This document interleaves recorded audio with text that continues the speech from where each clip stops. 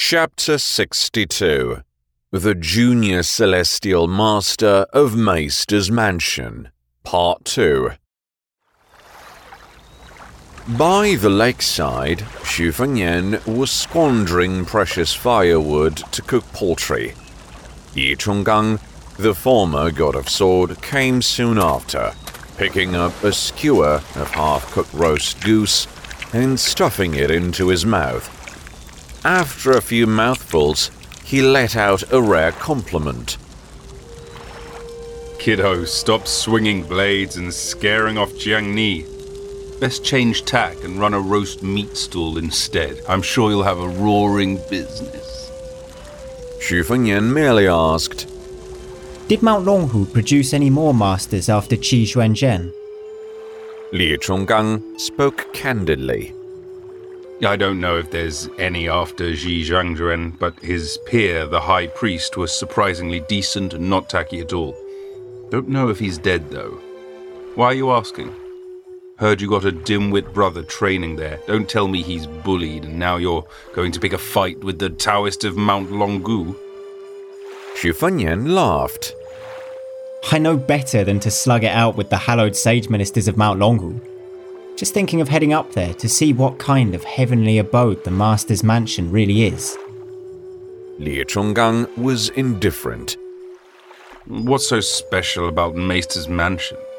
The scenery at Lotus Peak's Purgatory Deck is the one to watch. Kiddo, if you've ever had the balls to mess around there, I'll go climb up the mountain with you. Fengnian chuckled. For real? The old man replied. Take it or leave it. I never give a hoot either way. Meanwhile, since Dongxi said she was going inside Maester's mansion, the little monk had to follow suit, despite her initial reluctance. The little girl walked up the stairs before stopping abruptly, looking around with extreme caution. The little monk was confused. What's wrong? The girl spoke in hushed tones. To ward off evil and demons, the Celestial Master would have placed 4 items in front of the 4 doors leading inside Maester's mansion. For the first door, there's a bowl full of water with a chopstick on top, which transforms into a vast pool chained with iron. A worn-out basket hanging at the second door represents a fierce white tiger. A grass rope on the stone steps by the third door transfigures into a large jet-black python. I forgot what's at the 4th door. Remind me again. The little monk said softly. Apparently, there's the ancient sword Orion, which becomes the cosmic forces array. But, Dongji, these are all hearsay. Don't be scared. Don't believe me? Look, there's no bowl in front of the first door. The girl inspected every corner. Indeed, there was no such apparatus, but she was still apprehensive.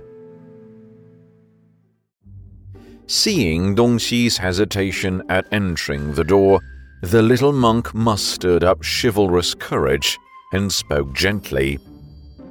No need be scared, Dongji. I'll go in first. You can hold on to my sleeve. If anyone attacks me, don't mind me and run back to the foot of the mountain.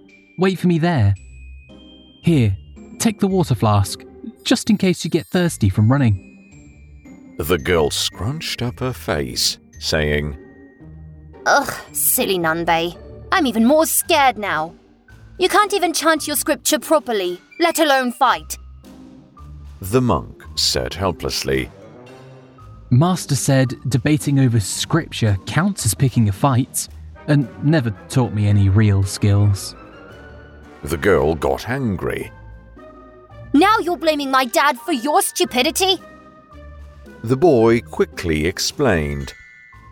No, Master's actually pretty good in a word fight. Otherwise, he wouldn't be with Madame. The girl said proudly. But of course, my dad's very capable. You're the one who's too dim, Nanbei. She tugged at the little monk's sleeve, not turning her head, but at the same time worrying about letting silly Nanbei lead the way. into Maesters' mansion. What if someone really beats him up? If she ran away, what kind of heroine would that make her? And if Xu Fengnian knew about it later on, he would make her the butt of jokes, no? Where you from, little monk? The young kids heard a scoffing voice from behind them. The startled girl turned her head and saw a young Taoist dressed in a yellow and purple robe. The little monk pressed his palms together and spoke. My precept's name is Yichan, of Duopondus Monastery. My master has sent me to speak of Zen with the Celestial Master. The young Taoist, a pampered son of Mount Longhu, ignored the little monk and walked up to the girl. With a cheeky grin, he said, Jiang Ni, a Taoist of Maesters' mansion. And your name, miss? The girl frowned. You live here? And your name's Jiao Ningyun. Then are you one of Mount Longhu's 3 junior celestial masters? A brooding expression overtook Zhao Ningyun's previously cheery mood. The little monk stood in front of the girl and spoke calmly. The Holy One said that a good dog does not block someone's path. If you're not the Grand Celestial Master, please make way. The girl tugged at silly Nanbei's sleeve, whispering, The Holy One said that? Don't spout falsehoods. The lively little monk turned his head and smiled, revealing a row of white teeth that complemented his sharp features. Dongji, I didn't see that phrase in the scriptures, but that doesn't mean he didn't say that, you know? It's what Master taught me. He said a monk should have the mettle to become like the Holy One. If I managed to become as one with the Holy One in the future, wouldn't it be as good as if he'd said that? The girl giggled. Silly Nanbei. You're finally clever for a change. The little monk nodded his head vigorously. So what if this is Maesters' mansion? The zen he had come to had rendered even the abbot speechless. As the two continued to whisper among themselves, Zhao Ningyun's anger had built up to alarming levels.